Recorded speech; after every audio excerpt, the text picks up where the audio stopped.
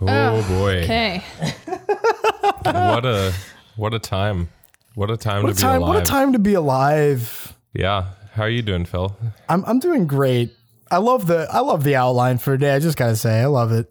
It just got me back into, made me feel all these feelings about 2010 and 2011. Yeah. Regret. Just a wave of, I don't know, what's the opposite of nostalgia? Horror? Revulsion? I mean, yeah, but it's like, it's like this sense of the past. It's like, imagine if like Marcel Proust's like, if the Madeline was, but like disgusting, right?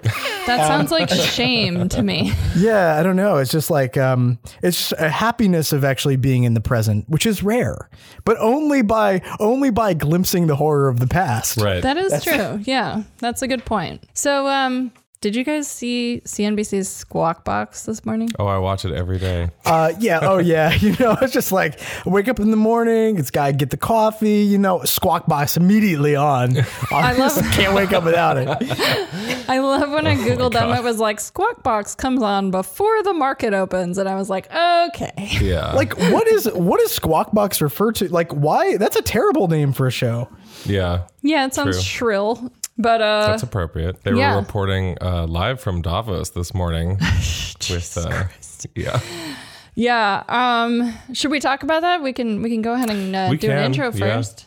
So my new favorite program, number one self-harm hour on CNBC, Squawk Box. The Squawk Box. Yeah. So they had a fantastic interview with Jamie Dimon. My guy.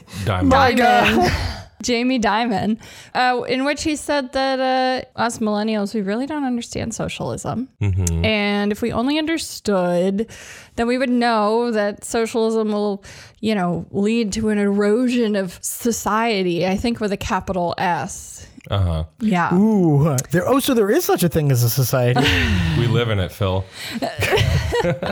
P.S. Like when they had the movie about the financial crisis, Jamie Dimon was played by Bill Pullman. I forgot about that. There's no parity between Jamie Dimon and Bill Pullman. That's a bad choice. Well, I mean, I don't know if you could cast anyone to be nearly as awful as Jamie is. I'm sure that casting was very intentional because I would imagine that to the producers of that film, Jamie Dimon played a role for them, not unlike the President of the United States in Independence Day, ushering them through an almost impossible fight, unbelievable odds, and ultimately won by the ruling class in the form of Randy Quaid.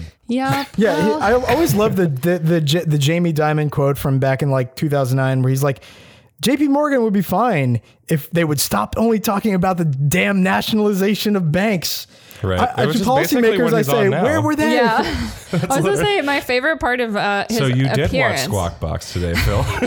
My favorite part of his appearance this morning was someone was like, well, do you see, is there like what about bubbles, Jamie? And he's like, the only bubble I see is in sovereign debt. Is in my bath. What? I'm going to say, yeah. Sovereign.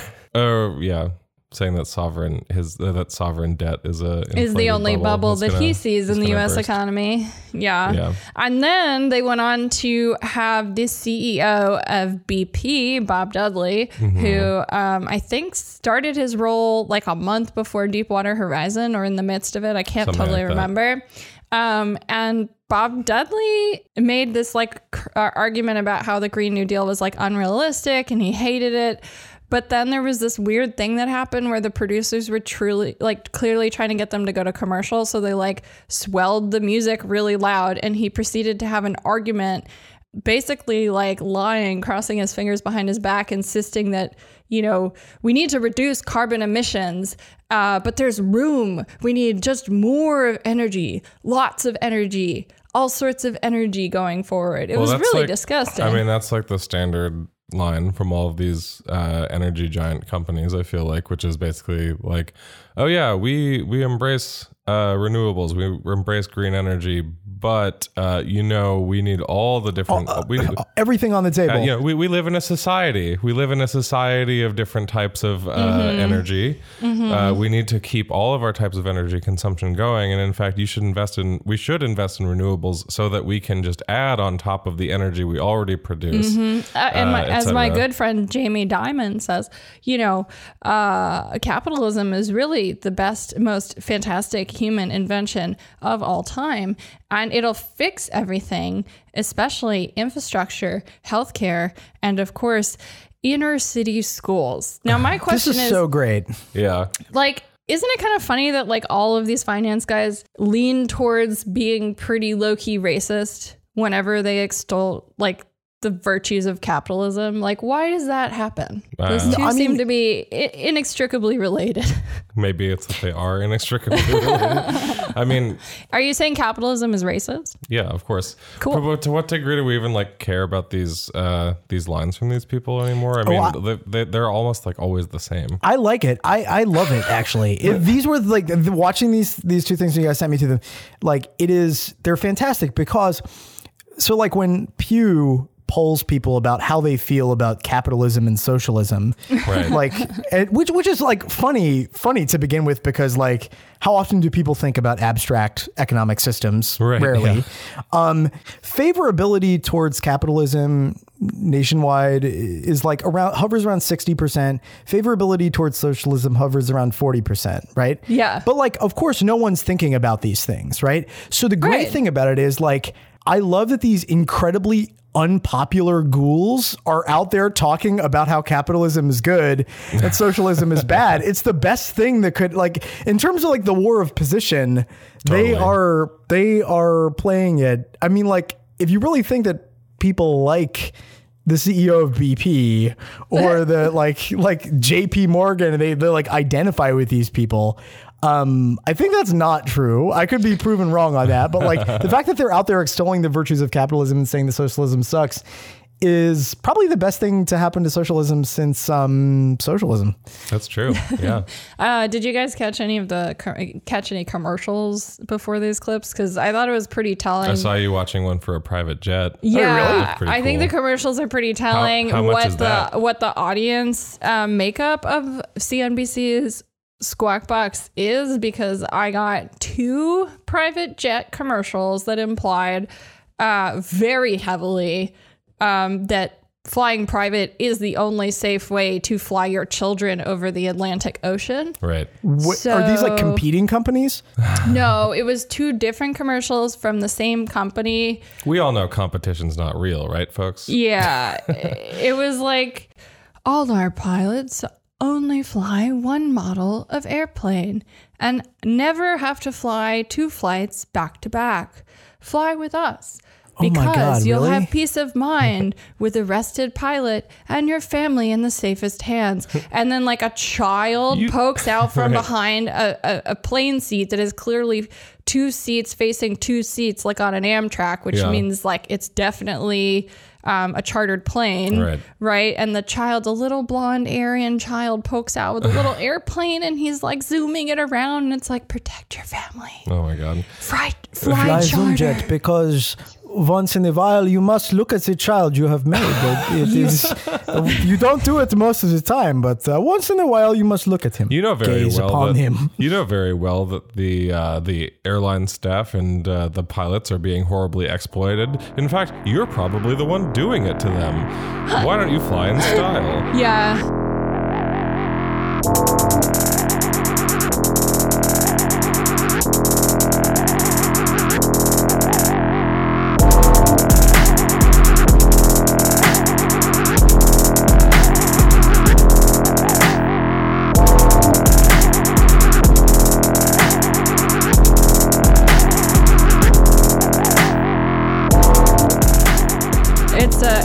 Only peasants fly commercial energy for sure. Yeah. Should we get started? That's so cool. Let's go ahead and get started. So cool, right? So fucking cool. Oh boy. All right. Welcome to the Death Panel, broadcasting live from Davos and the official podcast of the World Economic Forum. You can support the show by leaving us a rating and review and becoming a patron, patreon.com/deathpanelpod. I'd like to thank our sponsor for today, CNBC's Squawk Box. God. Just kidding. Here in Davos, having my après ski. Yeah. You know, my little après ski. Finding out how the other half lives. We're just kicking back. Reading some new rules for protests. Which Davos are we at? The secret Davos or the Here's the unauthorized thing. You don't know Davos? which Davos you're in until afterwards. You won't know. Davos is a society. Yeah, Davos is like that Michael Douglas movie, The Game. Actually, you don't. We're in Davos right now. We don't know it yet, but we're here. And, you know. So it's like simulation theory, except for the simulation is Davos. Exactly. 30% chance you're in Davos right now. You don't even know it. Okay. I'm okay with that conceptual framework for the rest of my life. Sure. Great. Totally. Done. Beliefs adopted. Moving on. Let's talk Joe Biden. Oh, boy. Yeah. Oh. So Joe Biden and Joe took the bait. Joe did take the bait. I was joking to myself, and I thought you would appreciate this, Phil, that he's like becoming the Fernand Mondego of the Democratic establishment. Because like I don't know, like for real though, like, so Bernie Sanders released some receipts. We've talked about this on, I think, 2 of our most recent episodes. You know, Joe Biden has a long history of advocating to cut spending on Social Security and to make it optional for certain people and we've been talking about how like the CNN takedown night had been kind of unfortunate because it ended up distracting from what was clearly being teed up, which was like a on-air throwdown between Sanders and Biden on Social Security, like in the whole like Warren debate before Iowa. Can women win situation kind of derailed that and robbed us, frankly, of a juicy opportunity to watch him squirm live on television. And now we get to finally have that conversation we always wanted about how extremely horny Joe Biden is for freezing cost of living increases. Which are super generous to begin with. Right. I think my cost of living increase on my SSDI this year, I know it's not the same as Social Security payments, but it's like all relative, was I think $19. Yeah. Something like that. Yeah. It's like less than like a New York City apartment with like very, very generous rent fixing, like rent price increase fixing would literally rise faster than Social Security payments rise. I don't think I've ever had an apartment that rose like where the rent rose anywhere near that low in a year. It was usually like $100 or something. Right. Yeah. Anyways, so the official first attack ad of the 2020 cycle was released by the Biden campaign. Yep. Basically, you guys want to hear some of it? Oh yeah, why don't you play it? Play it. Go for it. As Democrats, we can't launch dishonest attacks against fellow Democrats. We have to beat Donald Trump. Hasn't stopped us now before. Bernie's campaign has unleashed a barrage of negative attacks on Joe Biden. They've even accused Joe Biden of supporting Paul Ryan's cuts to Social Security. Which he totally Bernie's did, campaign is not telling the truth. And worse, actually. Joe Biden has repeatedly voted to save Social Security. He and President Obama beat back Republican attempts to privatize it. And in 2012, Joe Biden even said he didn't support those cuts to Paul Ryan. We will be Bernie's negative attacks won't change the truth. Joe Biden is still the strongest Democrat to beat Donald Trump. Cool. I really dig the Pure Moods soundtrack there too. It was very like corporate training video. Yeah. Energy wise. Yeah. So I mean, like this attack ad that's basically saying stop being mean to me, kind of. Well, it's trying to, I mean, they had in the days prior to this tried a line that the Sanders campaign had like faked a video. So like, I mean, this whole idea that like Bernie was putting out videos that were somehow faked in some way. I mean, it really actually, the cuts that they made to the videos, if anything, eliminated parts that were even more damning to Biden, right? Right. Like if you look at the actual text of these speeches, the editing was generous. there's at least one where it's much what he's saying about Social Security. It's even clearer that he favors cuts effectively. Yeah, exactly. And I guess Paul Krugman has demanded that Sanders' campaign apologize as a result of this whole situation now. Yeah, I mean, that was also like a couple of days ago before when Biden was, that's what I'm saying, when Biden was trying the line of like, oh, this these videos doctored. are doctored. Yeah, which is it's so ridiculous how that's always like I feel like that's the same go-to that people have as like bots or something. Like everything that doesn't fit like squarely with the like liberal interpretation of the world, basically like the establishment powerful liberal or something interpretation of the world is always waved away, like hand waved as, oh, it's like it's a coordinated effort by bots or something, or it's like, oh, that was a doctored video. Well, it sounds a whole lot like fake news. Yeah, no, it's really like, and the thing is like, and it would be different if Biden's record were somehow like ambiguous, you know? I was like, okay, you know, that would be still a weird charge, but like, you know, I actually didn't even know the extent to which, or the number of like fairly like politically toxic votes he has like taken on cutting Social Security, like freezing cost of living adjustments, like with remarkable consistency too. Right. I just kind of find it like beautifully bold though that like Paul Krugman is the one calling for an apology because of quote unquote doctored footage less than like a week after he like made a public announcement that he had been hacked and the hacker had downloaded child pornography onto his like personal computer. Yeah. It's just like a little too obvious. Wonder if the Times ever found that guy. The Times is on it. Rest assured, the Times fighting for the justice of Joe Biden. That's going to be like their 1619 project next year. Like who called Paul Krugman? Anyway. Best part about the Times though is like it was just a few years ago, and it's like very funny in the context. It was just a few years ago that the Times released an editorial like vocally supporting Bernie Sanders' plan to like expand Social Security, his sustainable expansion plan. So it's like really, it's funny to me that these attacks come from this place, but then you sort of see that like when the plan is like less important and it's a presidential election that there's no exactly. It's sort of like there's it's always there will always be a political realignment among the establishment class or something whenever whenever their favored candidate or their line is threatened, right? Yeah, I mean the energy of the Biden ad is just like indignant entitlement too, and I feel like that was very much also the vibe of the way that the New York Times editorial board endorsement circus was shot too. Right. Was like, it's sort of this like air of like finger waggy, I know better condescension that seems like very much a part of their strategy right now, whether they're coordinating or not. Like they're all sort of on this collective wavelength, you know what I mean? And that's why I was saying it reminds me of like Count of Monte Cristo, because I was thinking like when the character is confronted for like taking away Edmund's whole life, he's like, all right, kill me, but remember the blood you spill is noble blood and you're a fucking peasant commoner, whatever, something that effect. Yeah, you know. So that Paul Krugman's article is that basically. Yeah, remember basically. The blood you go for is noble blood. Yeah. But it's also like, you know, oh, I'm sorry that we have to remind you that not just Joe Biden, but many Democrats have, you know, historically supported some of the most what ended up being the most like politically toxic and unpopular like policy proposals related especially to Social Security.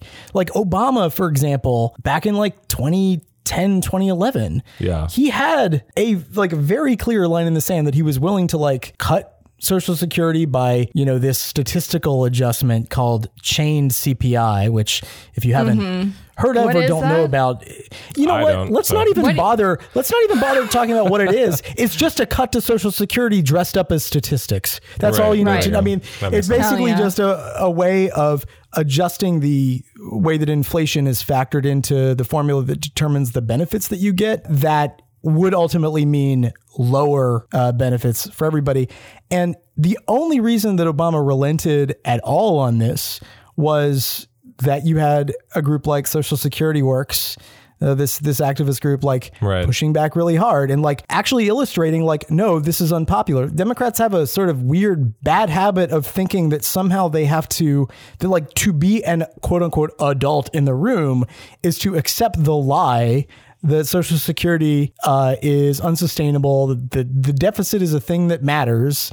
And that the way that we're going to deal with the deficit, even if we do agree that it does matter, is by like raising the retirement age or somehow like cutting the already paltry benefits that Social Security provides. Yeah, like or means testing them. Just, a simple means test. Yeah, rejecting the like. Well, you don't want to be paying for the Social Security payments of millionaires and billionaires, don't you? Rejecting like one of the few universal programs that we actually have in the United States. I think it's worth looking, since we talked about Biden's record on Social Security in a previous episode, and we played that clip, which I think personally is the most damning. Well, they're all pretty damning. Oh, frankly, the one where he whispers. The one where he's like, "You got the whisper song." It out. Yin Yang Twins. Oh, God. No, I mean, in like, wait, sorry, go ahead. Your Social Security benefits. But I think it's worth like going through. It's relatively quick, but like going through how like really consistent this is as a pattern over the course of his like time in government. Yeah, like one of the first times when he's on record calling for freezes to cost of living adjustments and essentially like potentially cutting Social Security and Medicare is 1984 when he's in Congress. 1995 he voted for the balanced budget amendment, which he like twice before had like literally said on the floor would lead to freezes and reductions. Later that year, after the vote, he like bragged of multiple times having tried to cut Social Security, saying, quote, "When I argued that we should freeze federal spending, I meant Social Security as well. I meant Medicare and Medicaid. I meant veterans benefits. I meant every single solitary thing in the government. And I not only tried it once, I tried it twice. I tried it a third time, and I tried it a fourth time." Like he's bragging about it. And as I pointed out, I think this was actually literally, last week's public episode, but it would be one thing if Biden was saying, my remarks were taken out of context. This, doctored is definitely a bridge too far, regardless of your Senate record. But if you had a Senate record like Bernie Sanders, it would be much more believable to make this correction so many years later that something was taken out of context. Yeah. Unfortunately, though, Biden's record and current staff reflects a deep-seated commitment to cutting these universal benefit programs. Like Bruce Reed, who is a key architect of the disastrous Simpson-Bowles proposal, which I think was attempted 4 times only to be shot down every single time, is his top policy aide listed on his website. So it's basically like saying, it's like once you realize that, it's basically like Biden is saying like, hey, I'm running on cutting your Social Security. I hired the guy whose main qualification was having done this. Right. Who tried for 10 years to do this worse too. Yeah, totally. And then on top of it, if you count all of the times that Biden personally indicated that Social Security and Medicare could be on the table during the Obama administration, like as recently as 2013 with the grand bargain crap. Yeah. It's like just laughable sorry, go ahead. And in 2007, he made statements saying that if he was running for president, I think early on in that Democratic primary. Oh, really? I totally forgot about that. Yeah. And he was saying things like, if I was elected in order to make these mythical compromises or whatever that he now touts as being like Republicans coming to their senses after the age of Trump. But it seems like it was basically the same line back then. He said that he would touch the political quote third rail of trying to being open to cutting or freezing. Good old Diamond Joe Biden, ready to take one for the team. And the thing is, they would have gotten away with it too if it weren't for you meddling kids. Totally. This is the thing is that somehow at some point Biden and other establishment Democrats became convinced that this was and like, who knows whether or not what they became convinced of, but they became convinced of somehow like represented either the only way of like, defending the welfare state was by cutting it, which is Orwellian, right. Or that there was this mythical moderate voter. I've been like watching like 90s movies about politics, and I feel like there is this like mythical, like, have you ever seen like Dave, like with Kevin Kline? No. And like I feel like Dave, it's a movie where a guy like, he is sort of like an identical twin of the president. The president has a heart attack. And then he like takes the role. But like, I feel like in the 90s. Oh my God. Like you could remake that with like Julian and Juan Castro. Well, I feel like that's like 10 Disney original movies or something. Yeah, it's very Disney. The Parent Trap too, politics. Right. Yeah. But he's supposed to be just like this regular guy, like, sort of like a child of the 60s, like boomer kind of guy. Real Bob and like, Roberts. What is he about? And like, what does he really care about? It's sort of like Bob Roberts, except like Dave, I think, is supposed to be like a Clintonite Democrat. Right. Cute. And, or at least like a sort of like a George H.W. Bush type Republican, somewhere in that. The thing about the 90s is you could never tell. And so like, but like, what is this normal guy about? And he's like, we've got to cut the deficit. It's like, oh yeah, normal people like this. And the answer is like, no, normal people hate this when they realize you're taking away their Social Security. This is the dumbest idea ever. Totally. Yeah. I mean, that's kind of the funny thing. Cause like on one hand, first of all, I mean, obviously, wow, the person that you definitely want to run against Donald Trump is the person who also, like, much like Trump, will say, oh, I want to protect Social Security and Medicare, but like while holding, his hand behind his back, like fingers crossed, and like actually wanting to cut them, basically. Except for the key difference being, I feel like, when Trump says it, his base tends to believe him that he doesn't want to cut it. And Biden, I think Democratic voters realize that Joe Biden would immediately put Social Security on the table. It's not like they have any evidence to go on there. Right. There's plenty of evidence here. But that's just, kind of, Artie, that's just good old Diamond Joe. Diamond Joe's been around for 30 years, 40 years. Diamond Joe's lost multiple family members to his commitment to the American state and American prosperity. That's his commitment. He has put in his time. He has earned this. It really sounds like an argument for electing Hillary Clinton. Clearly he's a very strong, clear-headed leader, because even his family members do not want to burden Social Security in their old age. You know what Joe Biden is?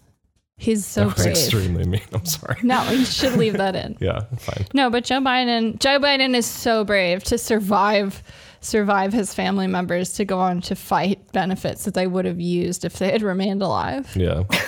God. He's earned it. He's totally earned it. I mean, really, though, it is. I bring this up because it's kind of that thing. It's similar to what you were saying at the beginning, Phil, where it's like nice to see these people like Jamie Dimon and like the outgoing head of BP telling themselves like this. Yeah, telling on themselves, because it is like, oh yeah, go ahead and say this. Like, go ahead and say that like the Green New Deal is never going to happen and that socialism sucks, because like no one likes you, bud. So like. I don't know, kind of in a similar way almost to like how, I mean, hopefully this will bear out in the coming months, but it seems like after the pretty much overt attacks by CNN on Sanders during the last debate, his popularity actually went up, like his support has actually increased, I wonder which why. obviously could also just be due to like the ground game getting like much bigger now, but still, I mean, also like, I think one of the things that I get a lot of DMs about is, how do I convince my like 30-year Dem establishment parents that they are voting against their own self-interest if they support someone like Joe Biden? Right. And I always tell them, like, just sit your parents down and look up the staff members writing policy, right, and just start looking up with them together, take a look together. Don't be didactic. If you start looking up their policy people, their teams, it becomes very, very clear very quickly, what each campaign has in mind. Right. Like Biden has Bruce Reed, right? Mm-hmm. Architect of cuts to Social Security. Bernie has, what's his name? The guy who calls himself Chief of Receipts.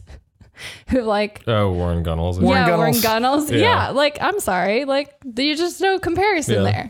Yeah, exactly. The Postmaster General is just a guy who's on Twitter all the time, etc.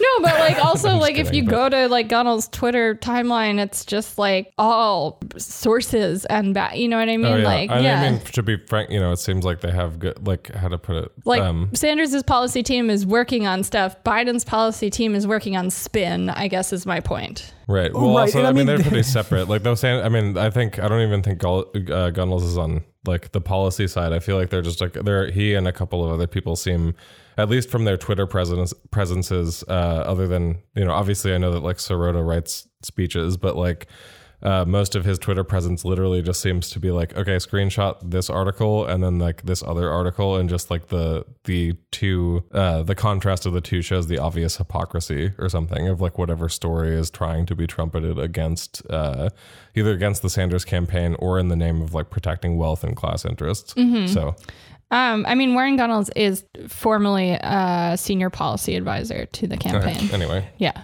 But I mean, like, but I think when it comes down to it, like, if you ask folks, parents, like why they are, you know, insistent on the idea that they're going to vote for Biden if they are, I think it comes down to there's a belief about electability, which crumbles on further inspection, right? At the end of the day, you know that one thing we saw in the last election is that Donald Trump made completely incredible commitments to protecting Social Security and Medicare and Medicaid, even though we know he has done the opposite in every single direction on that. But, right. But if he is running against somebody and that person has a record that is quite frankly assailable, especially on Social Security, that is a vulnerability. I don't see how you don't view that at the very least, even if you don't support Sanders or whatever. That's a vulnerability for a Democrat.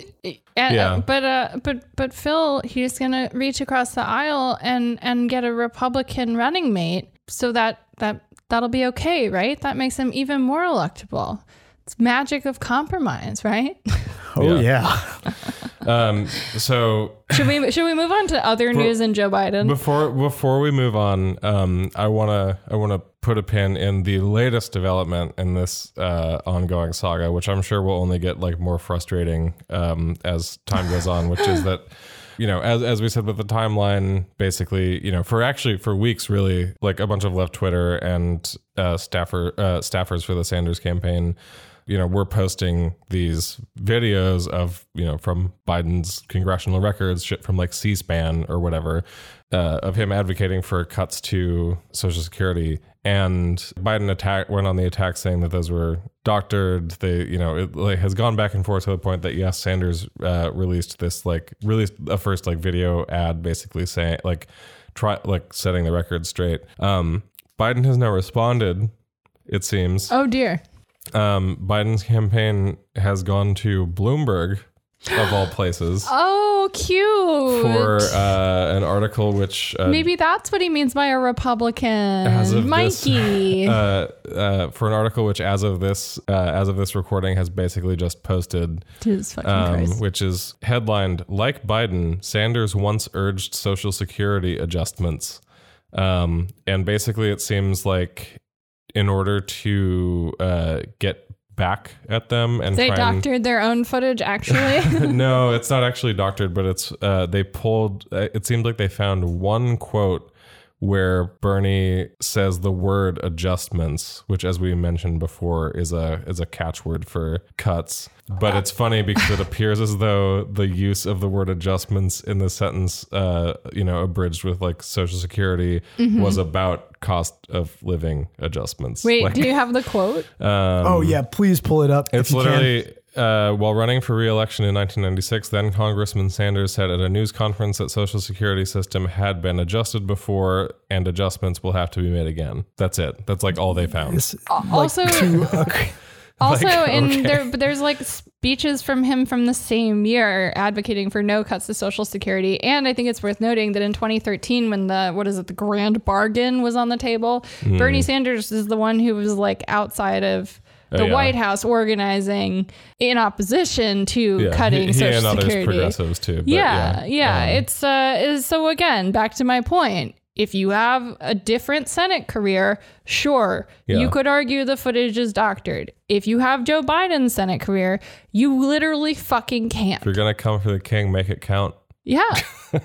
Anyway. Yes. So moving on to more news in Joe Biden. Welcome to the Death Panel, your number one news source for all things Joe Biden all of the time. Oof.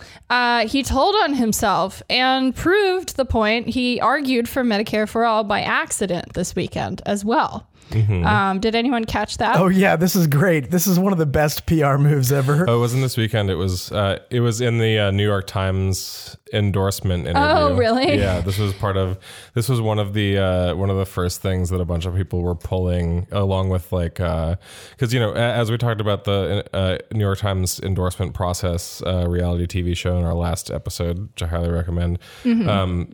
The season finale of the New York Times. Well, they released all the transcripts of like the full conversations with them, and in addition to this like very funny thing where like Biden's cell phone starts ringing and he doesn't know what it is, and one of the New York Times interviewers tells him, "Oh, that's your phone. Your staff is trying to get in touch with you," and he's like, "Oh." Your staff is asking you to please stop talking right now. In addition to that, he kind of tripped over his own words when asked about choice in healthcare, saying that essentially, well, no, you need choice. People love their employer-sponsored insurance, and you can keep your plan, but only if your employer doesn't take it away. Yeah. Oh. Literally a single payer advocate. I mean, I was gonna say, I feel like I've said that line at least 3 or 4 times in the past month. Thanks, Joe. Thank you, Joe. Yep. We agree. Anyway. No, this the is only good. time Joe Biden's ever been right. Maybe that's you do love when they make their argument. When they make your argument for you, don't you? Yeah. It's so nice. Should we use that as a springboard to make our announcement? Oh yeah, I think that's a great time. I mean, Cue fanfare. What a fantastic segue, Artie. So I think it's worth mentioning that we have some very exciting stuff coming up. Yep. Patrons will know this already a little bit because we talked about this on our Patreon episode from earlier the week. Mm-hmm. But there is a very special limited series coming to you in early February from the Death Panel. Yep. The Death Panel presents Medicare for All Week. It's like Shark Week for healthcare. Yep. Oh, yeah. Yeah. We're really excited. We have been sitting down with some fantastic guests. It has been so much fun, and I'm so excited to start releasing these interviews because they're fucking fantastic. Yep. Do you want to kind of explain like our project and why we're doing this, Artie? Yeah. So the idea was essentially, so it's going to start on February 3rd. February 3rd, you will know as the day that Iowa happens, that the Iowa caucuses take place. And the idea is that basically for, once Iowa starts, we are going to be even more in hell world than we already were. Oh yeah, ninth circle for sure. Once Iowa starts, it's like, it's the first one. So there's a bit more than a week in between Iowa and New Hampshire, I think 8 days or something like that. Mm-hmm. So the idea is sort of like, fuck the polls, fuck the hand wringing. There's gonna be like a terrible news cycle around this, as like everything. Regardless of what happens, really. Right. It doesn't matter. Regardless of the quality, let's say, of the outcome, it's going to be an agonizing, terrible news cycle experience. And so the Death Panel is here for you. Yeah. So we're here for you. The intention is essentially to like, it's like very much a eyes on the prize kind of thing. Yeah. Like, let's just dedicate a whole bunch of programming to the ins and outs of the Medicare for All policy, give people stuff to get jazzed up about. Yeah. One of the reasons I think this is going to be good is that, like in my world, I read a lot of analyses that have like the tone of sobriety in them, and they're like, if you really think about it, mate, Medicare for All ain't going to pass. That this is like, they're like, if you really think about it, some men, if you really think about it, watch the world burn. Exactly. Yes. So like, if you really think about it, it's not going to happen. And I thought, let's really think about it. Right. Let's really interview people who have been thinking about it and understand this space, because we're not naive. We know that there are political challenges in the world.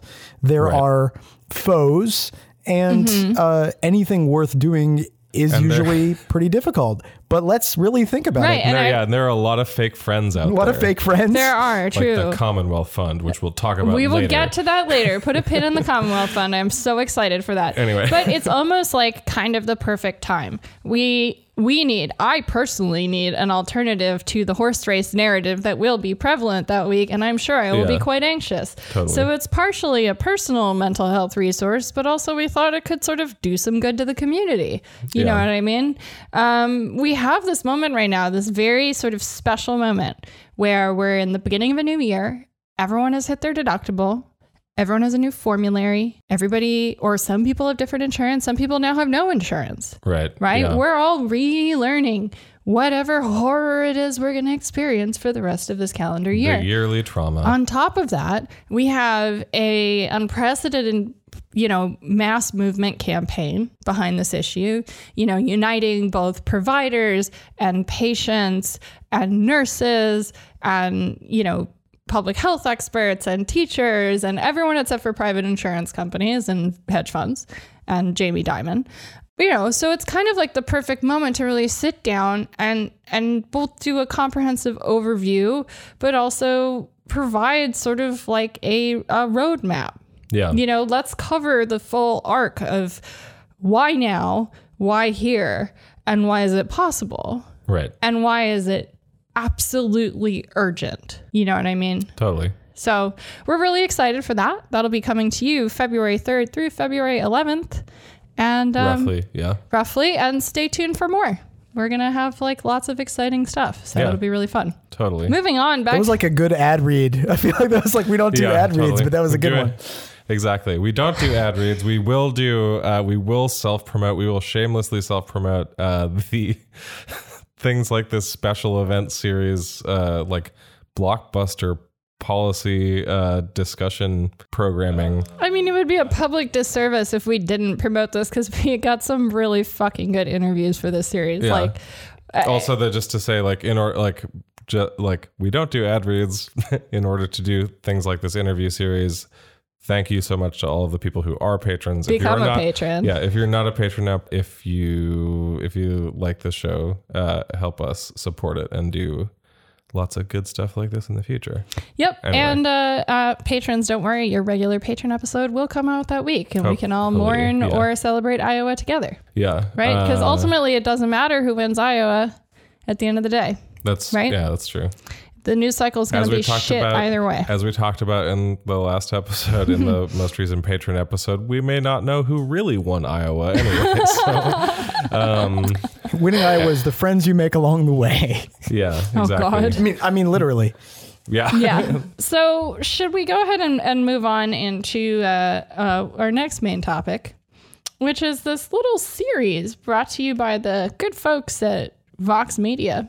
Oh boy. So they received a big grant to do this in-depth investigative series, right? Mm-hmm. Called Everybody Covered. A big grant, you say? A big grant. Yeah. They mention in the beginning that it's funded by a generous grant from something called the Commonwealth Fund, which we will get into. But I think before we get into what this foundation that funded this series is, let's go ahead and talk about it a little bit. Mm-hmm. I wanted to focus on Maryland and the Netherlands. Sure. Which one do we want to tackle first? To back up real quick, though. Okay. This is in terms of our show, file this under media criticism or something. This is, we've groused a lot on the show in the past about people like Matt Iglesias, also just news institutions like Vox, which kind of do a lot of the work of dressing up the liberal pro-hyper-capitalist and means testing reforms that people like, I don't know, Center for American Progress or something put out. And so, yeah, they have, since considering that they have this it doesn't seem coincidentally timed at all, series about other ways that you could get to quote unquote universal coverage. Yeah, definitely in the not States. Not a coincidence at all. We wanted to dispel a couple of them, I think. Yeah, right? I wanted to just read sort of their intro summary for the series. You hear it all the time. American healthcare spends more money and produces worse outcomes than many other developed countries' systems. But why? What have other countries done to achieve universal healthcare to cover everybody that the United States has not? And what are the consequences of these choices? To answer these questions, Vox reporters traveled the world last fall to see other health systems in action, talking with doctors, patients, and government officials to get the full and often complex picture. Okay. So, All right. seems at the surface to be pretty noble pursuit.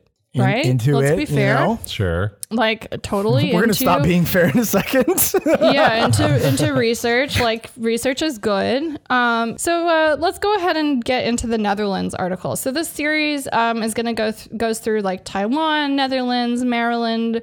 There will be an NHS one coming out. And I think Australia. Too, yeah, I think there's one more that I'm forgetting, but the Netherlands one is called How the Netherlands the Netherlands has universal health insurance and it is all private. Oh boy. So they go on to detail sort of the recent history of health insurance in the Netherlands, making sure to talk about how they had a public option, which sort of imploded, then created a two-tiered healthcare system, and their centrist-leaning right-wing majority government reformed that into some sort of unusual universal private coverage model, which in the most horrifying of ways appears to cover everyone except for 1% of the population. And if you forget to pay your premium, they garnish your wages. And then automatically will like re-enroll you in like a random private health insurance option at a 20% additional fee. What the fuck? On top of your regular premium. Yeah, pretty fucked up. I mean, that's nudge economics, I think, or nudge governance, I guess, in action, right? I mean, I think what's kind of like fucked up about this, that this like really leaves out a lot, is that one of the reforms, like basically, you know, in like 2006, they moved to this system. So it is very recent, but in 2006, basically, they moved to this system where they tried to do this, like, you know, quote unquote managed markets thing. Managed competition, right? Where it's like you have all these companies that are providing essentially like health insurance. It's like slightly different, obviously, from the United States, and it's profoundly cheaper still than the United States, but costs are rising dramatically. And what's funny that I think is left out of this article is that like it actually seems more or less like the Netherlands is a ticking time bomb right now. Same. Like premiums and out-of-pocket stuff are skyrocketing. I was looking at a study on NCIB, and like it basically seems like one of the ways that they have managed to like kind of keep this managed system of private companies afloat. Managed competition. Right. This managed competition system afloat is literally by stripping out and separating protections for like both mental health services and for long-term care. Wow, that sounds like the ACA. Yeah. And it seems like also in the years like following the financial crisis, the like health sector had its budget like significantly reduced to the point where like essentially it sounds like, for instance, like physician training right now, which is managed by the state in the Netherlands, they like in order to institute like budget cuts, they basically made it so that like the requirements for physician training are lower, or for like medical services training are lower, and like the amount of time that you actually spend in the program is less. Which that sounds like a really smart idea that will improve outcomes. And that also sounds like a place that you can just keep drawing cuts from. Sure. But all they need to know is first aid, right? Everything else they can do telehealth with doctors in the United States who are in so much crushing debt from medical school that they can't afford to do anything else. And despite this, not only are welcome to Netherlands, we're going to show you a picture of a doctor. That's the new thing, is that we'll show you a picture of doctor. And despite this, all like, again, costs for insurance and out-of-pocket costs are going up. Literally in this article, it was very funny reading this NCIB study, because they're trying to be as neutral as possible, but they keep using terms like the Netherlands achieved this by shifting costs to the patient. There's like very few ways to neutrally pass that information off as like not terrible. Exactly. And meanwhile, it's like, sorry, one last thing. And meanwhile, it's like, it's grown from something like 24% of their economy to 29%. So yeah, anyway. the other thing is that like, even I found it interesting in the article, because the article makes sort of the articles make generous use of data from the Commonwealth Fund, which does international surveys of doctors and patients. And like one of the things it finds in the Netherlands is that doctors spend significantly more time on billing, and this sort of the costs of administration and overhead are like 20% higher in the Netherlands than comparable countries. So, I mean, this is, I actually read this article. The Netherlands thing is, the packaging of it is somewhat like, oh, here's this other way of doing things. But it's like, okay, here's another, I guess in some way you could say it's another way of doing things, but it's many of the key indicators that people care about that matter for their lives. It's sort of objectively worse. And the article kind of shows that it is. Yeah, absolutely. Right. And I think, I forget which one of you guys just pointed this out, but it shows like a rapidly ticking time bomb for sure. Yeah. Oh, Arnie. Yeah. Good point there. One of the things that I was kind of confused by is like, why they felt like this was such a relevant example for the United States, because they even admit in there that like the population density in the Netherlands and infrastructure situation is vastly different than the United States. They don't have anywhere close to a rural healthcare problem like we have. Right. And this entire model, and they're talking about, oh, there's all these doctors and like, you know, who would eventually be like someone who's like an equivalent of a physician's assistant or a nurse practitioner in the United States, you know, doing home visits, right? Yeah. Trying to like bring care to patients and reduce the cost of care, reduce overhead, blah, blah, blah.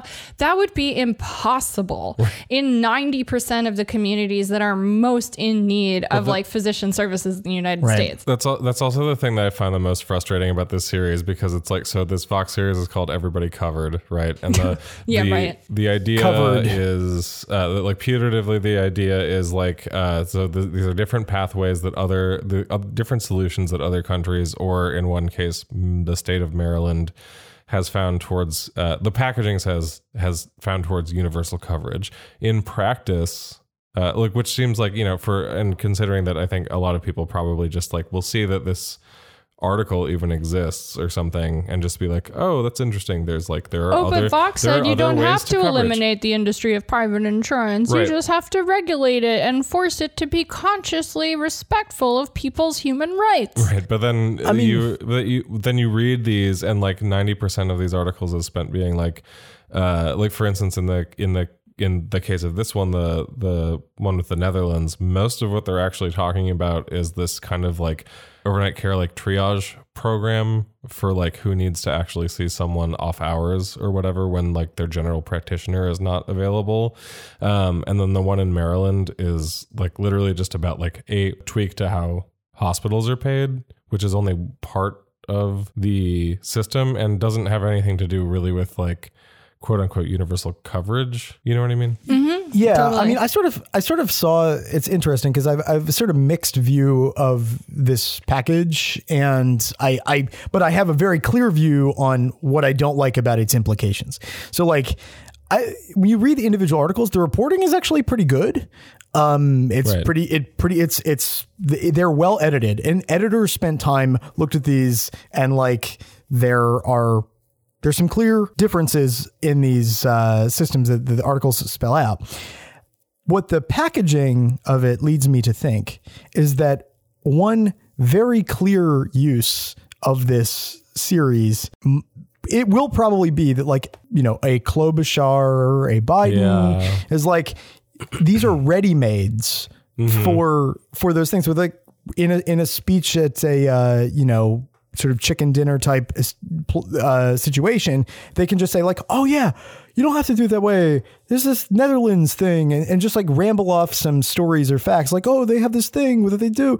And it's, I think despite the fact that they're well-reported pieces, what the package implies is that these are structural equivalents to a system that provides care free at point of service, et cetera. I mean, would it be pushing it a little too far to say that to be honest, I could totally see like a Warren camp using this as well, you know, as a sort of, oh, this is like still preserving choice. This is part of the transition. We just need to do this through regulation. Like, you know what I mean? It's interesting. I don't know, because these are sort of like little, they're little model worlds, and they in a sense, they're like, I feel like Warren's main sort of through line is about the politics of the process or something like that. Whereas these are like, this is more, to me, I read these as more of a thing that a Klobuchar could use. Yeah, exactly. I think that, or a Biden could use. I agree. I think that's more realistic, especially considering, I've been thinking of even that recent example that we talked about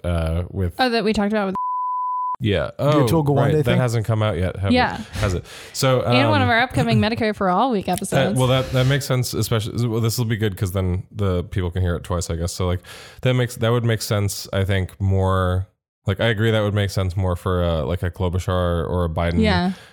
Specifically because we know that, for example, like the Obama administration was so influenced by this like 2009 piece in the New Yorker that was about like out of control medical prices in some small town in Texas, basically, that they like literally became convinced, I guess, through this article. And there are quotes in the New York Times contemporaneous to this saying that like within the Obama administration, this one article became like overuse. No, quote unquote required reading. Yeah. That basically like it became part of the institutional culture, that like part of the thing that they had to fix in like the implementation of the ACA was medical overuse. Right. Like was overuse of medical services. So I would not be surprised if I mean, you know, Biden is so sundowning at this point that I could see him being like, one of my staffers, he told me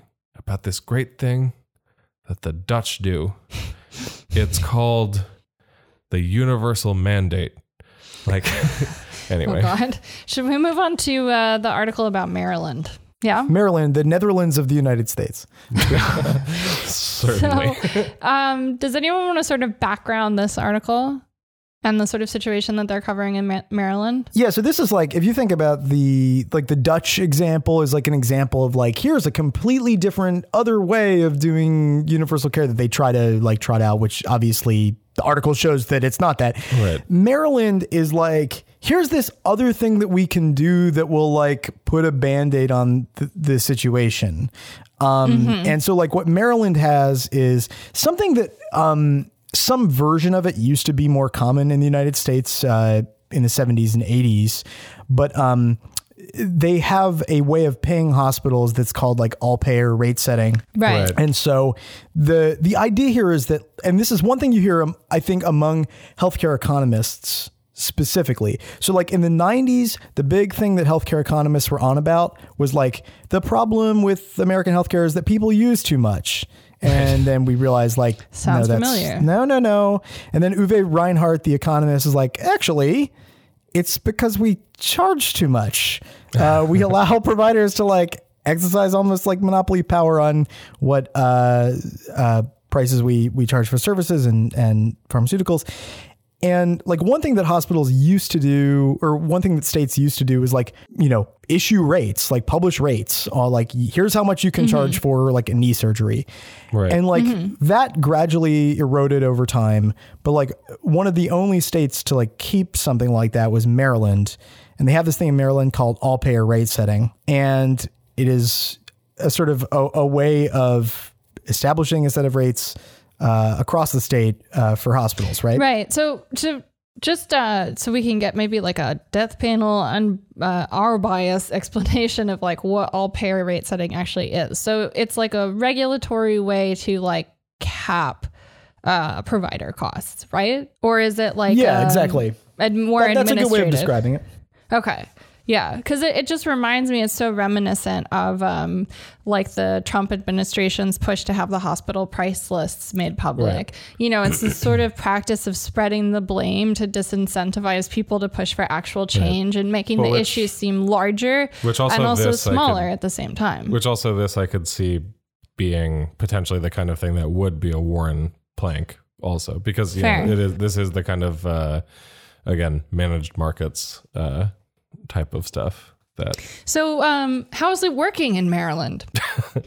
How is healthcare in Maryland right now? By incentivizing hospitals to do the right thing, did we fix healthcare in Maryland? Is there a panacea among us? Well, like one thing that all payer rate setting is supposed to do is that, when like Medicare or Medicaid, cuts rates or puts cost controls in, what hospitals do is they shift the cost to private payers, to your insurers, right? Mm-hmm. And the idea of all payer rate setting is it's supposed to eliminate that. And one could say that it does, like that actually did go down in Maryland. What didn't change, or what has remained among, sort of the worst in the country, is like per capita Medicare hospital costs. They're still among the country's highest. And, one way of thinking about it is it's not that this is like a bad thing necessarily. It's just there are a lot of aspects of the way that people experience healthcare that this doesn't address. Mm-hmm. It's just, to be honest, like my brain shut down. There's this one line, like a third of the way into the piece, where basically they're talking about like different options or something the United States could do. And this is a direct quote: Medicare for all, or quote, a more robust public option. The fact that they framed it that way, I was just like, are you fucking serious? And I just shut down. Yeah. This. Well, this is ground zero of equivocation on this, Yeah. It's Vox, so. Yeah, no, exactly. Which is why it's so interesting. I mean, who the Commonwealth Fund are. You know what I mean? The other thing that I'll say about this all payer rate setting thing, which is something that like health economists they like, and that's all well and good. But I think the issue is like, let's assume, just for the purposes of argument, that like St. Peter told us that everything that was wrong with healthcare could be solved through all payer rate setting. This is a policy that if you were to make it, like, there's a reason why this doesn't happen, right?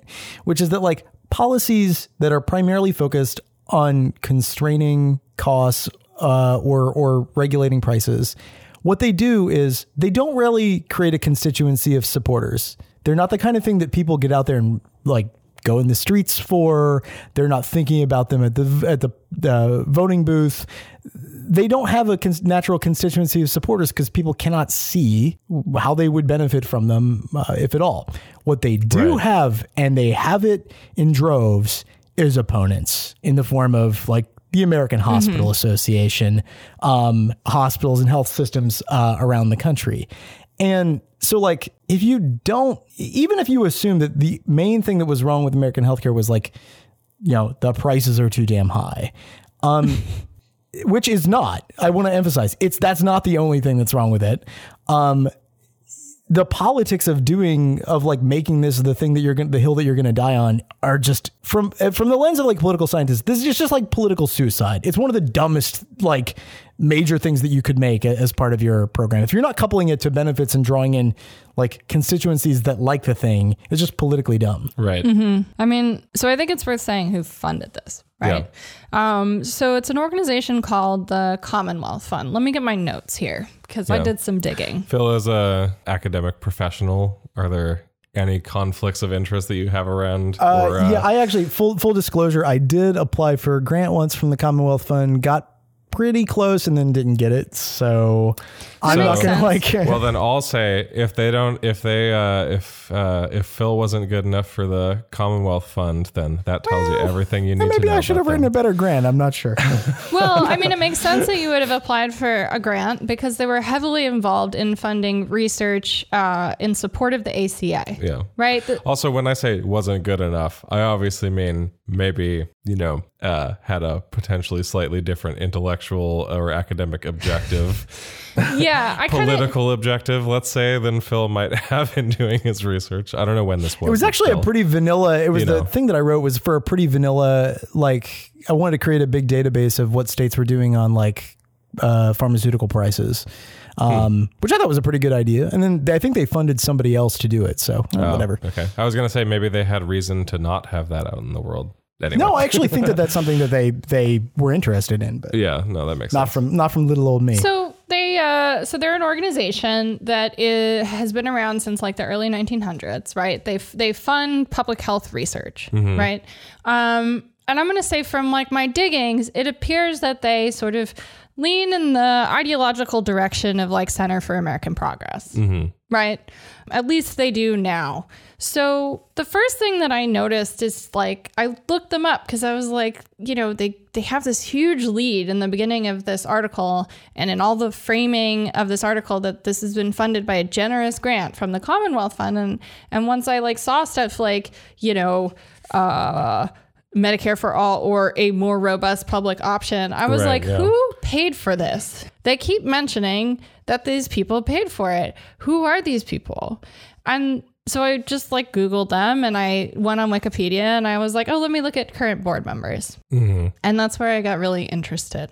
So I just want to point out, and we're going to be very fair here, right? We're going to be very fair. We're just going to state the facts. Current board members include Benjamin K. Chu, who is the California Regional President of Health Plan and Hospital for Kaiser. Simon Stevens, Executive VP of United Healthcare Group and former administrator of the NHS. Oh boy. Seems like a neutral party to me. Definitely. It also involves like several people who are involved in venture capital funds or hedge funds that are specifically targeted towards investments in the healthcare sector.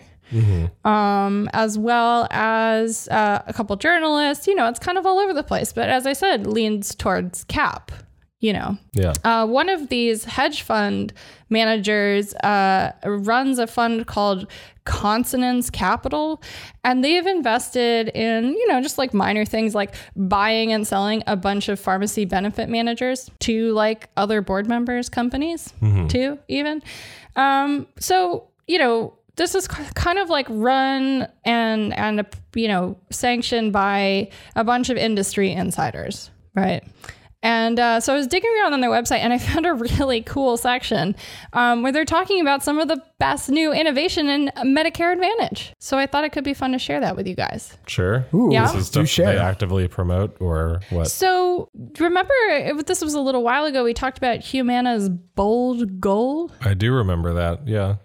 Was that the one, you know, there are so many of these awful corporate healthcare initiatives. Was the bold goal the one that was essentially trying to United Health was trying to be the landlord to a bunch of we've had so many conversations about the healthcare hoarders. Right. Bold goal was the more of like a surveillance one. It was the Good Days program, measuring self-reporting, how many good days patients had, and sort of creating incentives for more good days and teaching people heavily through the use of like apps and other like, you know, software discounts or stuff like Fitbits or whatever. Yeah. You know, one of those sort of employee wellness programs, but from your insurance company instead. Right. So the Commonwealth Fund was heavily involved in the past couple of years in the passage of a bill known as Chronic, which stands for something really insane about creating a high quality results and outcomes necessary to improve Chronic Care Act. Which, love those recursive acronyms. Yeah. So it became law in 2018. And it basically was a pretty significant shift in Medicare policy that it basically was formal recognition that some things beyond strict medicine improve health outcomes. So, you know, like food scarcity creates worse health outcomes. Income issues prevent people from going to the doctor because of transportation, you know, like pretty basic stuff. But what it's kind of birthed as a result, the Chronic Act has borne many of these fantastically horrific innovations in Medicare Advantage plans that we've been talking about for this past year, which is kind of the crazy thing. So Chronic Act fully kicks in 2020. So I wanted to just read y'all a little bit about it. So they say bringing new benefits to Medicare Advantage beneficiaries. Medicare Advantage plans have long provided coverage for dental, vision, and hearing services that are not covered by traditional limited Medicare.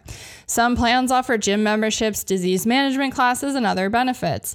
The Chronic Care Act gives new flexibility to offer non-medical benefits, but does not mandate that plans do so or prescribe particular benefits. The new benefits must have a, quote, reasonable expectation of improving or maintaining beneficiaries' health or functioning by targeting their living conditions, nutrition, or other social determinants of health. So, let's talk about those benefits. So they cheer on Anthem, one of my personal faves, Blue Cross Blue Shield. No. Anthem, offering a menu of services. Anthem, a national insurer, is an exception to plans that don't offer these benefits. In 2020, Anthem and its affiliates are offering Medicare Advantage members in 14 markets the opportunity to choose at least one new benefit from a menu of 10 options, with some variations across markets.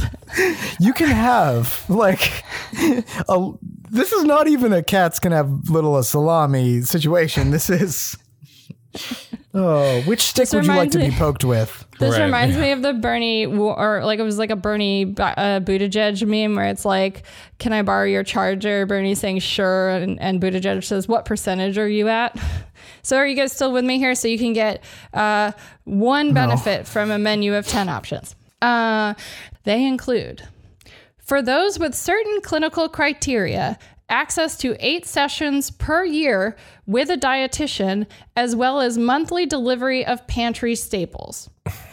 This is beginning to be like language poetry or something. Another option. Remember, you can only pick one. Quarterly preventative treatments to regulate or eliminate household pests that may impact a chronic condition. Another option, a fitness tracker device, as well as membership in programs. Done. Oh, it gets better, to promote physical and mental fitness. Other option, up to $500 annual allowance to help pay for items for a member's service dog. That's typically the cost of a service dog in 1 month. Yeah. This is the weirdest one. Up to 16 delivered meals 4 times a year, 64 total. So it's Blue Apron. Like, what the? No, but Blue Apron, a couple times. Oh, it gets worse. Not even it's not even like we'll just feed you all the time. It's like we'll give you 16 meals 4 times a year. Okay, so stay with me here. I'm going to read this again. Up to 16. Is this knowledge? I'm like, is this knowledge, Father? Like, up to 16 delivered meals 4 times a year for members who are hospitalized, have a body mass index over 25 or less than 18, and have started a small business. Exactly. in a disadvantaged area, but they also have to have received the Pell Grant. Or they could have hemoglobin A1C levels over 9. Jesus Christ. Another one. Up to, remember, only one benefit. Up to 61 was that the food one? Yeah. So you can only get the food if you fall in that specific category. If you are overweight or underweight or have a hemoglobin issue, and you can only get 16 meals quarterly. I guess 16 meals is more expensive than like a Fitbit. So here's our other one. Up to 60 one-way trips per year. Okay. To health-related appointments. 30 trips. So they'll take you there. It's up to you to get yourself home. Right. Are you ready for this? It's that Staples singer song, I'll take you there, except they don't tell you the second one is, I won't take you back. They say you can never go home again. They're just making it literal. I mean it. Up to 124 hours a year of in-home personal care aid for assistance with activities of daily living. Oh my God. So 124 hours a year. 2 weeks or something. Of long-term care home health care. I remember when we sat down with Steve Way to talk about his fight with New Jersey Medicaid to get his personal care hours, that he was asking for 60 a week. I believe. So this is 124, 80 a week, but they gave him 60. So this is 124 hours of generous in-home health care from Anthem, which would basically be 2 weeks of Steve's care, which is just so sweet of them. 120 generous hours for 1 calendar year. So guys, great. which benefit would you guys pick if you had Anthem? Bet you can't choose just one. This is this is not They don't have there's not another tier where you can do there's no lunch special like 2 and a but Coke this is like or something. At some point as you started going down this list, that's why I was thinking this is sort of like a really bad like epic poem. Like what does this relate? Like what are we trying to sell or do here again? I'm now lost about what the whole point of this article was. What is this in relation to the Commonwealth Fund again? This is the research that the Commonwealth Fund has been supporting and the programs it has been supporting through the Chronic Act. Okay, so this is just another project that they're working on in conjunction to funding the Vox thing. They have also been working on promoting these initiatives under their Chronic Act. So do like Medicare Advantage plan? I know that Medicare Advantage plans it's a big thing that they offer like a Fitbit or something instead of actually covering anything. Are there ones in effect that do these specific things, or is this just a suggested template for a menu-based system? This Anthem one took effect in 2019 in 14 markets and is expected to expand to, I think, 20 in 2020. Gotcha. Here's another one, and this is a local example for you, Phil. UCare, a nonprofit health plan based in Wisconsin and Minnesota. They have brainstormed an innovative way to respond to the Chronic Care Act by offering acupuncture benefits to members who need help managing pain in order to try and divert people from addictions to opioids. And this is such a generous benefit that they have decided to not market it or advertise that it's happening at all. And they have insisted that they will privately reach out to direct members who they have determined could benefit from this program. Go ahead. I'm just thinking about the very well-meaning person who did all of this work and did all of this research and spent hours doing this. And then I'm like, okay, yes, you've done a hard day's work. Then I think about like anybody who's actually on a Medicare Advantage plan. Right. This is not like, what is the value of this knowledge, right? And I think the only value of this knowledge that I can see is not a value that I judge as valuable, but the value of this knowledge is value for maintaining the so-called common sense of the world that we live in. And it's just it's entirely possible to send well-meaning people who have a lot of time and energy and expertise to do this work down this rabbit hole of focusing on little tweaks to Medicare Advantage these things do not meaningfully improve the quality of anyone's health or health care, even if you want to make that distinction. It's not that this is I see this as sort of it's almost like the banality of evil. No, I've been totally. reading a lot of art and this is not a group of people who are nefariously twiddling their thumbs and trying to think. This is not the Heritage evil. This is not the Heritage Foundation. This is not like the Koch brothers. This is just people for whom the current system works either because they are, an administrator at some level of it, or they're an expert who has spent their entire career studying, mastering, and then becoming a broker for other people trying to understand the system we've created that makes no sense. And the thing is there's this whole group of people out there who have a lot of time and energy and expertise that could be purposed towards actually building a different world, a different kind of system. Right. And instead, all of that knowledge, all of those years of school, all of those years of actually studying the system are being wasted on defending what is indefensible. Yeah. No, I mean, these quote unquote benefits or the menu packages or whatever to these Medicare Advantage plans are so brazenly skimpy, basically, to be clearly just for the benefit of saving the profit of whatever plan is or whatever company is administering this Medicare Advantage plan, to be that it's offensive, basically. I mean, they're a fucking GameStop customer rewards program is more generous than this. You know what I mean? Yeah, no, that's very true.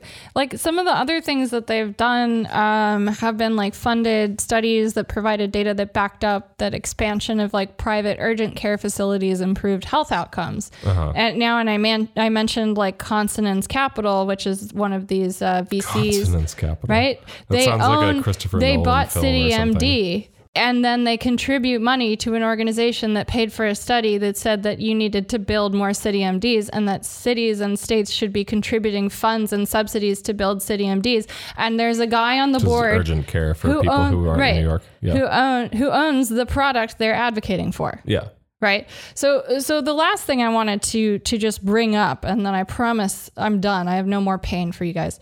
But so this whole thing, this Chronic Act, is actually inspired by our favorite bold goal from Humana. And so the bold goal started in 2015. And we unfortunately missed one of the most horrific aspects of it when we were covering it. And I literally have no idea how. What is it? What's something worse than like monitoring patient days to make sure that they're healthy more days than they are not, even if they're unhealthy all the time? In Tampa, Humana invites seniors that its data flag as being at risk for loneliness to join a Grandkids on Demand program. What?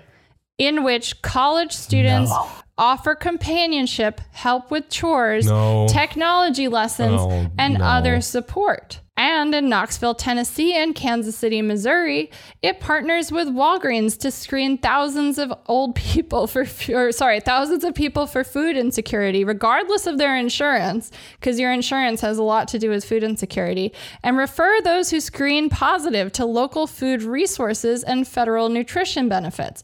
So it's like you can hear that like this isn't ill-intended, but they're setting up a private version of SNAP. You know what I mean? Like, that's the intention behind this, is that they're intending on setting up essentially a less good I think you're grocery initiative. You're really steamrolling over Grandkids on Demand here. True. Yeah. It's like, let's talk about Rent-A-Kid. Sorry. Like, what does it one even say about like Rent-A-Kid? Like, this hurts to hear. This is painful to hear. Obviously, as some sort of social program, it makes sense to have, and like not to like totally gloss over the other thing, which is, yes, we have programs like SNAP, but obviously it makes sense to do stuff like, actually, even I think one of the many plans that from the Sanders campaign that we haven't really talked about because we don't have a lot of experience with it or whatever, is there's literally like a planned platform for combating like senior loneliness, right? And so like as a social program, an actual serious problem that we need it's a serious human problem. resources to deal with. Like we're not like we're not laughing away the problem. However, the solution, especially in being called Grandkids on Demand, are you fucking kidding me? Mm-hmm. Like it was cute. Like load up Netflix and see like that's the beauty of innovation and Tammy or work. Alice today.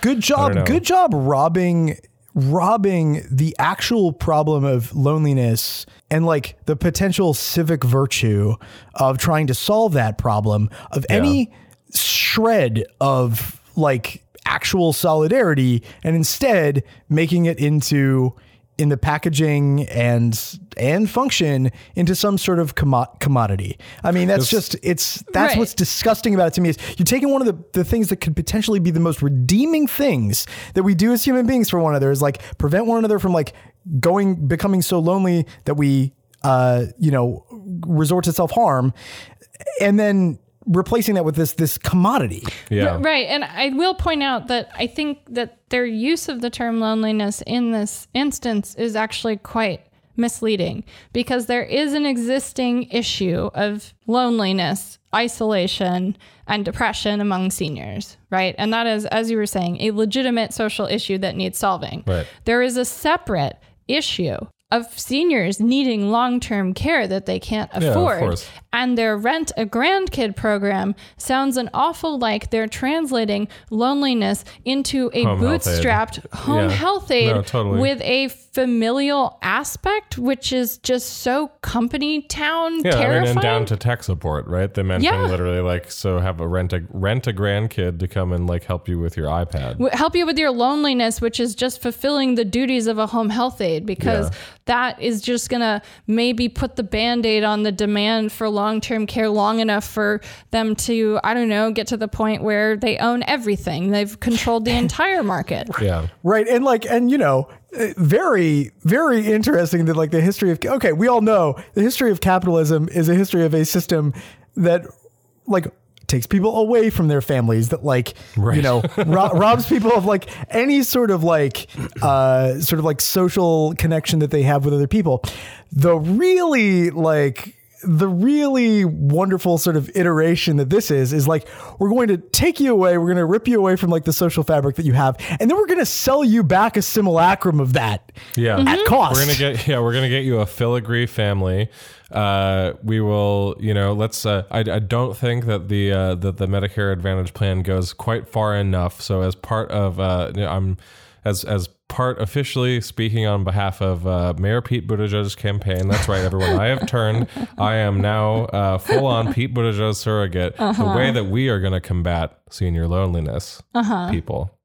Are you ready for this truth bomb? You're going to personally send Chasten to everyone's apartment? Pete. Even better.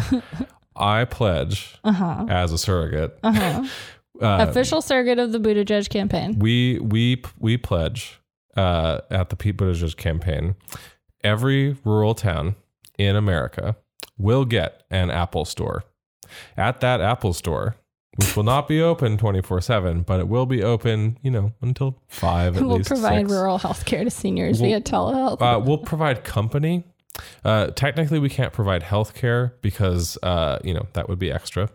But we can give you company. We can spend time with you. We have free classes. We'll teach you how to Skype, and there you go.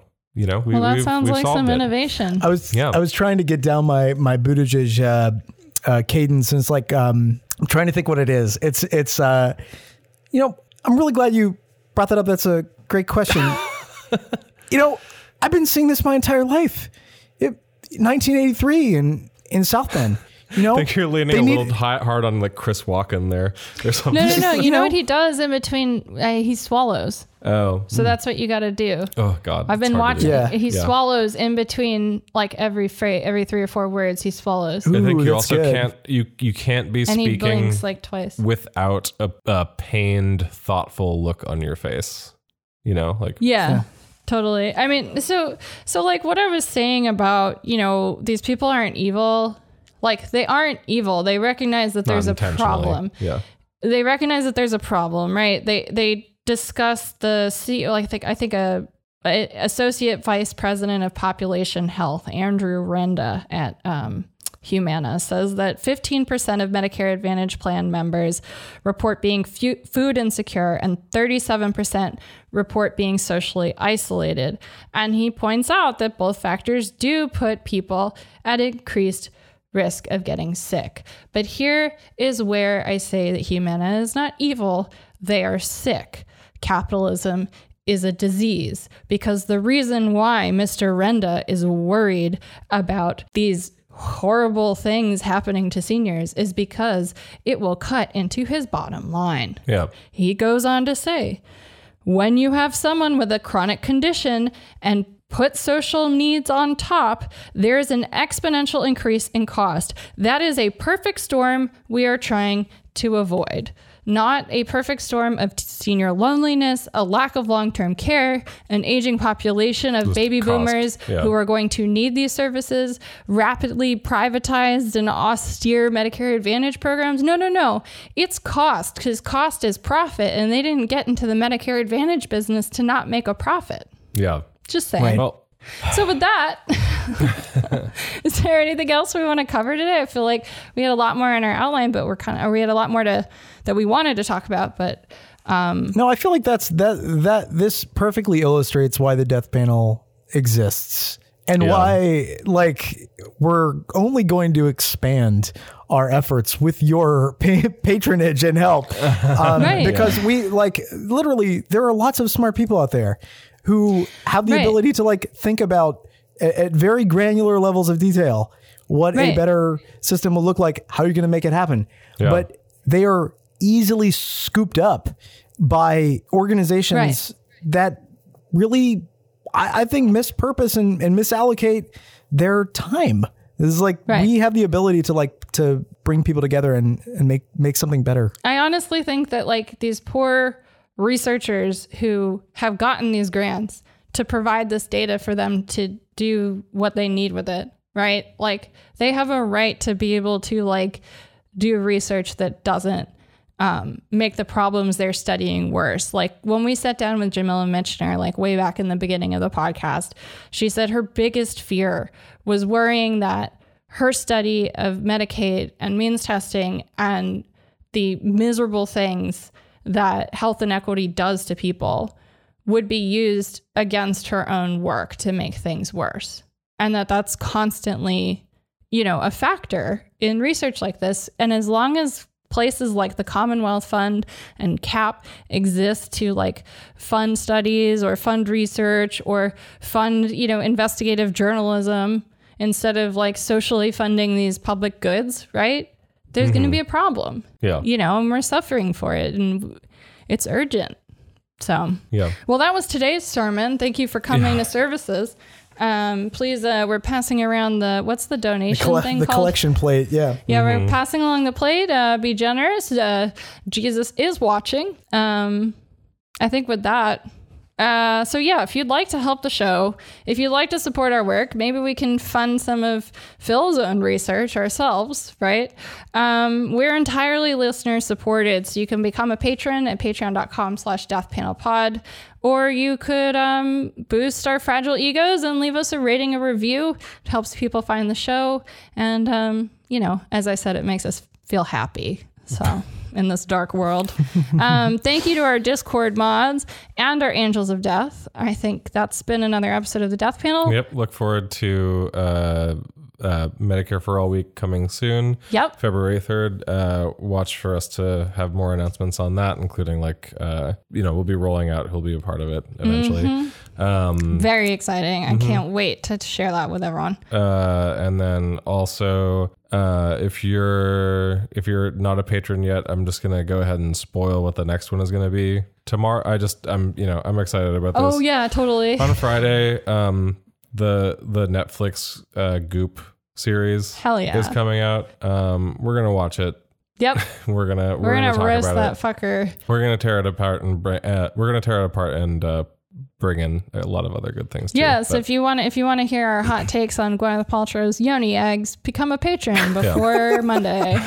Usually our patron episodes are basically, the same show, just again. This is just a special not the treat. Same show again, the same format of show, but this will be a special We one. do get a little more wild in the Patreon episodes though, because we have this false privacy protection, you know, and we do stuff like concept episodes, like when we recorded live for my infusion and Charlie pretended to be the Rituxan, Prince of Chemos, which was hilarious. Anyway, Patreon. What are the better theater events? Patreon.com/deathpanelpod. Can I give you guys one last treat to go out with? Oh God, yeah. Please. Just one last thing, because this was one thing that we had talked about maybe discussing at greater length, and I think it really just fits more here as kind of a capstone. But I just want to highlight one thing from. I talked in a recent episode. We all talked about in a recent episode about how fun it is to read the Financial Times every once in a while and see the raw, unfiltered id of the ruling class just pulsating on the page. And I wanted to highlight this little snippet from Davos. But I already watched Squawk Box from their Davos coverage. I know we talked about we talked about Squawk Box. All right, bring it on. I'm ready. To be very brief. I think this is just from one of their opinion writers or something. But my spine is steel. I can handle this. This is called Davos Business Leaders Discover the Value of Workers. No. Ironically, wow. Yeah. Wow. This is the real Davos. That's the real shit. Yeah. Just like they say about Davos, like the real truth is they figure out this is where the elite can meet and figure out the value of their workers by the pound, by the ounce, because they're international. I just want to, the reason I want to say that, obviously it's a very funny headline, but the reason I want to point this out, if you read like the New York Times or something, or if you look at like, let's say a Warren team policy proposal, often one of the things that that people talk about is like encouraging like quote unquote profit sharing in the workplace. Right. Now, anyone who's read Marx or has just, lived through the economic hell of being a human being, or who's ever worked a gig economy job too, especially, or any job really, will know that basically the profit that is thus shared, basically one sector where you get profit essentially is by, suppressing the labor value of your workforce. So anyway, the whole profit sharing thing is like I feel like is like a bit of a misnomer, or like it's like a small fix for, it's a Band-Aid on the like giant gaping wound that is capitalism. But I just want to say, if you read like the New York Times or something like that, you'll see like whenever someone says profit sharing, it's like this like really great thing, or whatever. I want to highlight the Financial Times, this opinion piece, the tone with which it takes this idea of profit sharing. This is how this op-ed begins. Workers of the world, good news. You have been rebranded as, quote, stakeholders. Wow. And your bosses have signed public letters saying that you now matter every bit as much to them as the shareholders on whose returns their bonuses are calculated. Mm-hmm. If you had any lingering suspicions that the people who have staked more money than you will ever hold might still have the upper hand, let Davos 2020 dispel them. The theme of World Economic Forum's 50th annual meeting, taking place in the sparkling Alpine village this week, is, quote, stakeholders for a cohesive and sustainable world. The executives in suits and cohesive, huh? Cohesive? A cohesive and sustainable world. That sounds like rapid depopulation in an Epstein ranch to me. The executives in suits and snow boots will save all the talk of buybacks and tax efficiencies until the next earnings call. This week is about a healthier planet, healthier customers, and you. Mm-hmm. Anyway, that's all. Adorable. Well, if you'd like when to, banks compete, you truly do win. Like, yeah, exactly. Yeah. Oh, yeah. That was one of Jamie Dimon's points. He was like, under socialism, they're gonna try and like publicly own all the banks, and then they're just gonna banks won't compete, and you won't win. Well, because they're gonna give loans to anybody, not just to good businesses that make sense we fiscally. Gotta win. The main they're thing just is gonna winning. go out and give a loan to whoever. And it's like, well, what else is Morgan Stanley doing right now? What was the bailout? Right. All right. Goodbye. Like, bye. Everybody. Bye. Do your best to stay alive another week. Join the Discord server and become a patron to journey into the giant gaping wound of capitalism under a goop empire with us. Okay, I said wound. Wound, Thank you. not womb. Yeah. All right. Freudian slip. Goodbye. Bye.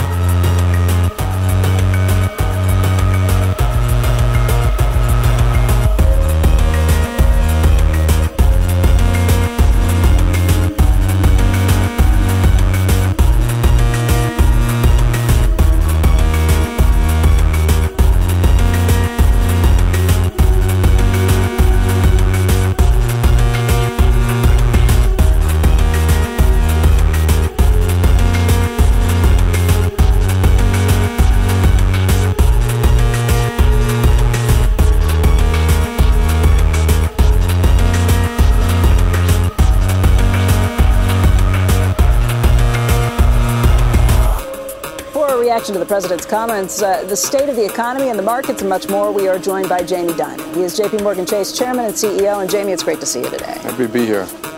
I know we've been talking about this for a long time. What do you think the potential end looks like? When do you think it comes? Is there any way of knowing any of these things? Or are there any signs to say we're getting closer to a point where this actually does play out? I don't know. Do you see bubbles?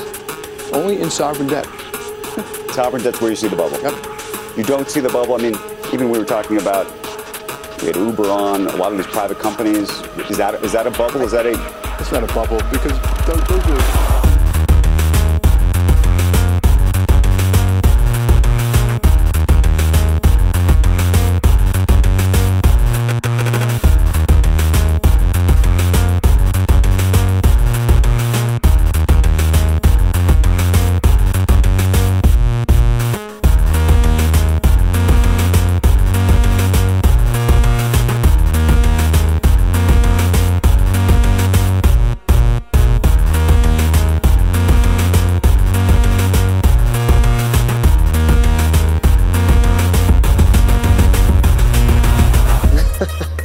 In time that says, unless we change capitalism, we might lose it forever. That's the headline they wrote. No, the headline is always not the accurate thing. So, what did we get? What did we get wrong? Yeah, that good policy matters.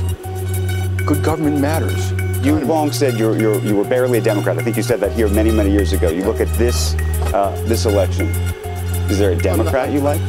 Yeah, I like a lot of the moderates. I'm not a socialist. I think capitalism is the greatest thing that ever happened to mankind. I think people who haven't read the history books about socialism really should. I think we've got to educate our younger kids. Freedom, free enterprise.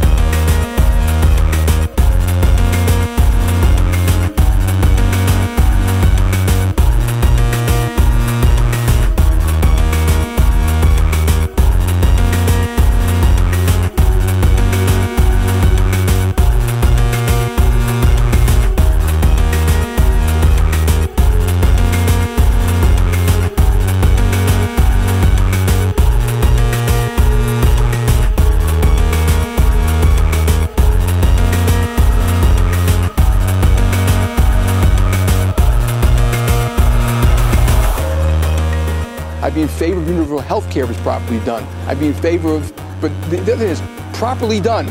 That's a big caveat. You could design these things badly or well, and we've just gotten really bad at designing them well. Jamie, you just listed a laundry list of things that you think government should be doing. I think you've gotten a little bit impatient, waiting a lot of it, but waiting for them to fix it and do it better. You've gotten impatient, and as a CEO, you've kind of taken matters into your own hand. I'm thinking of Haven, the healthcare initiative that you at J.P. Morgan, along with Berkshire Hathaway and Amazon, have been working on. Do you have any updates there? Anything you can tell us about what's happening?